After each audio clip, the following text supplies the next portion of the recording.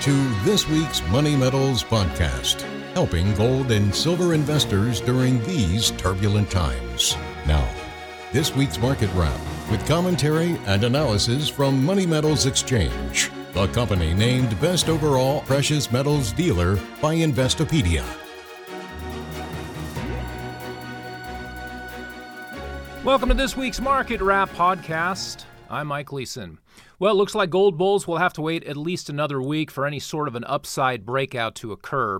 Gold continues to contend with resistance selling whenever it approaches its former all-time high near $2,080. That was the case again this week.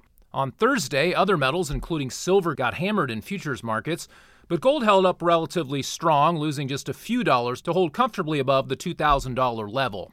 As of this Friday midday recording, the monetary metal checks in at $2,025 per ounce and is essentially unchanged for the week. Silver, meanwhile, is suffering a 6.2% sell-off, off over $1.50 this week to bring spot prices down to $24.24 an ounce. Platinum is holding relatively firm compared to silver and is off just 0.8% to come in at $1,072.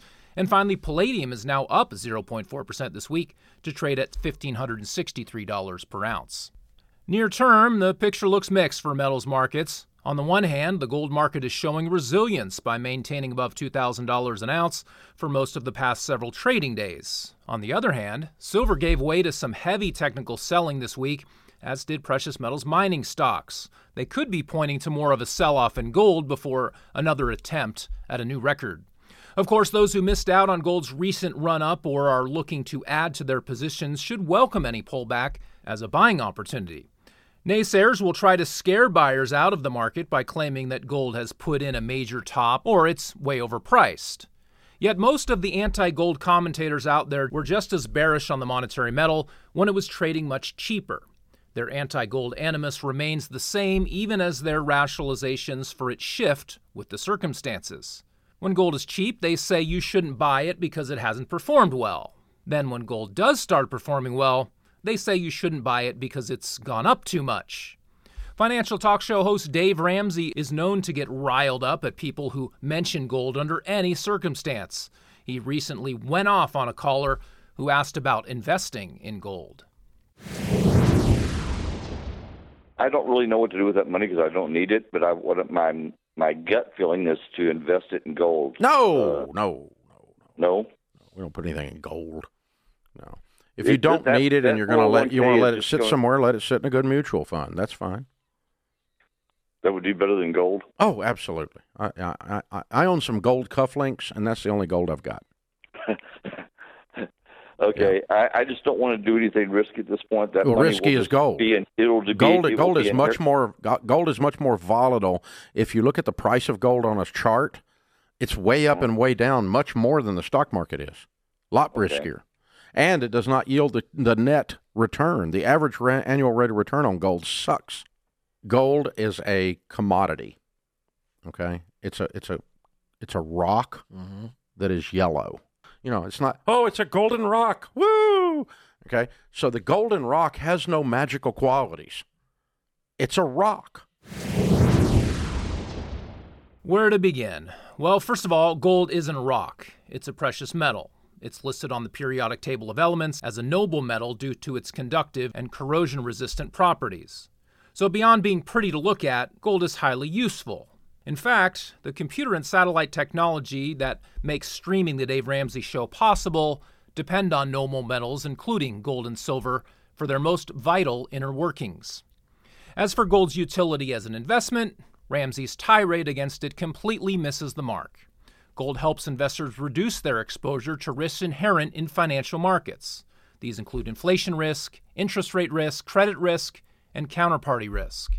Yes, gold does carry market risk. Just like any other asset, it can go down in value in any given year.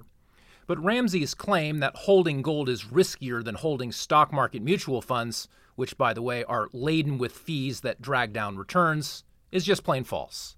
In fact, during recent periods of extreme stock market volatility, from the great financial crisis of 2008 to the coronavirus pandemic of 2020, gold helped to stabilize the portfolios of investors who had diversified into it.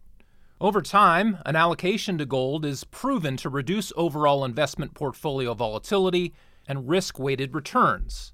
From 2000 to 2010, gold gained a cumulative 280%. But for the stock market, it was a lost decade. The S&P 500 actually fell 24% over that same period. And last year, while stocks and bonds both suffered double-digit annual declines, gold prices held firm. Regardless of whether gold beats the stock market's returns again this year or over any particular holding period, gold will continue to provide investors with overall portfolio diversification and risk mitigation. That will help them sleep better at night versus being 100% exposed to Wall Street and the banking system. Few gold bugs will put 100% of their liquid wealth or anything close to it into precious metals. We certainly don't advise that sort of all-in approach here at Money Metals Exchange. But paper bugs like Dave Ramsey will quite literally berate investors who want to allocate anything less than 100% to financial assets.